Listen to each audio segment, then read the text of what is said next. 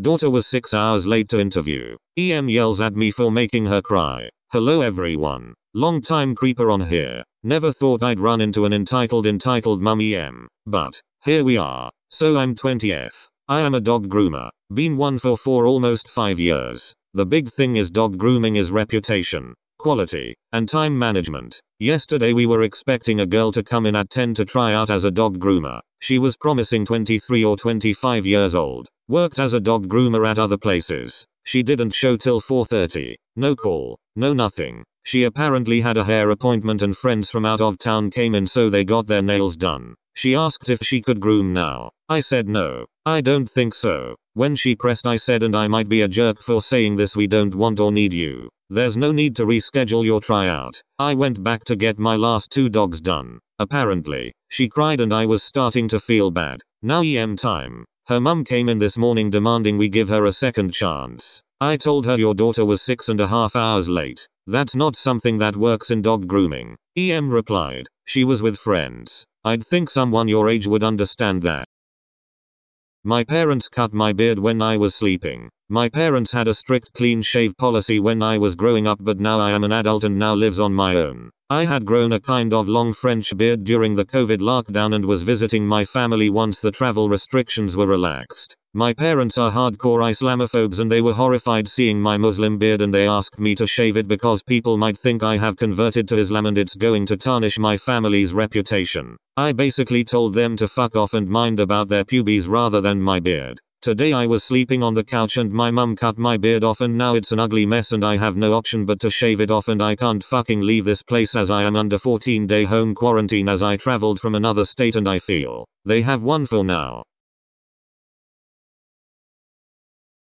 Entitled parents think they are entitled to their adult daughter's medical records to help them slut shame her. In healthcare, one of the most difficult things to deal with are family members of patients. They are understandably angry, upset, grieving, devastated and often feel helpless. Most of the time I try to understand this and not get too annoyed when family cause problems. But these parents were on another level. One of my patients was an 18-year-old woman who had a pelvic infection. She got very sick, required a moderate stay in hospital. She was a dream patient, open, honest, and generally a lovely person. Her parents were none of these things. Every day they would come in and start demanding this, that or the other thing from the nurses on the wards. They wanted an extra bed in the room so the mother could stay overnight. Honestly, it's COVID times. You're lucky you're even allowed to visit. In many places no visitors are allowed. You can't stay overnight. They were rude to the student nurse who was doing their daughter's obs, to the point that the charge nurse moved the student nurse to a different set of patients to get her away from them.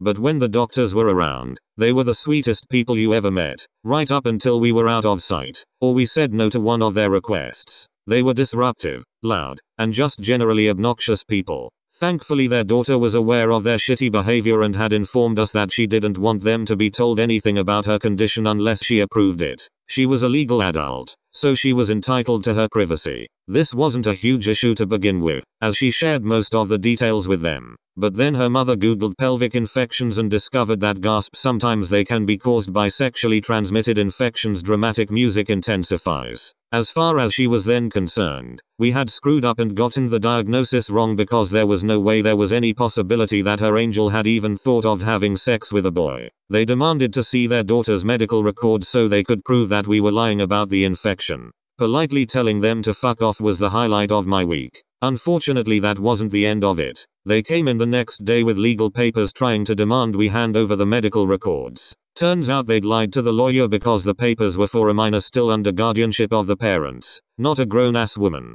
They then threatened to sue each of us individually. This isn't America. You can't just sue doctors randomly. They then tried to get some crackpot alternative doctor in to check her hymen.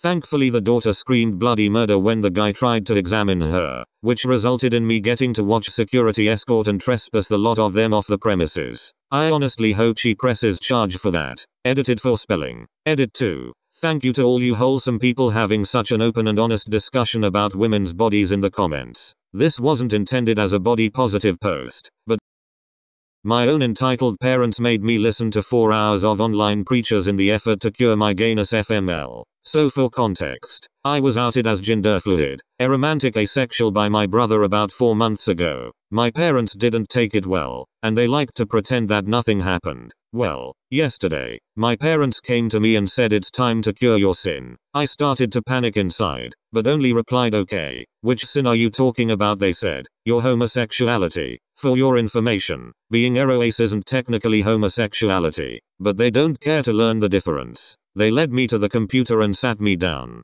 They pulled up an online preacher, and said, you'll listen until you no longer feel gay. So I sat there. I listened to this guy's talk. It was about 25 minutes long. My parents came up to me and asked if I still felt gay. I responded that I can't really change how I feel. They put on another one. This went on for 4 goddamn hours. They finally gave up. I hope they never try again. TLDR. I'm LGBT. My parents don't like it. They tried to cure me. It didn't work. They kept trying for 4 hours. FML. Mother of bride forgets it isn't her wedding. As I kid, I would often be working at my dad's workplace. He was an off-premise caterer and an event planner and would often be hired to put together lavish wedding parties. Huge feasts, cheese and fruit tables 40 feet long, lots of wine, sometimes multiple pigs for both an afternoon and an evening roast, lots of fancy people wanting fancy parties, paying a ton of money and expecting the world to revolve around them. One event in particular stood out because when the bride-to-be and her mother came in to go over details, they had some rather heated disagreements over some really stupid crap. My dad would just sit there quietly, not taking sides, and patiently wait for people to work out the differences. But one argument came to an interesting and final conclusion. The mother of the bride was arguing about the specific shade the decorative ribbons and icing trim on the cake should be. Up until that point, she had proven herself incapable of letting her daughter have the final say in anything. From the menu to the plate garnishes, to the time the meal was to start, the mother was insisting that she have her way on everything.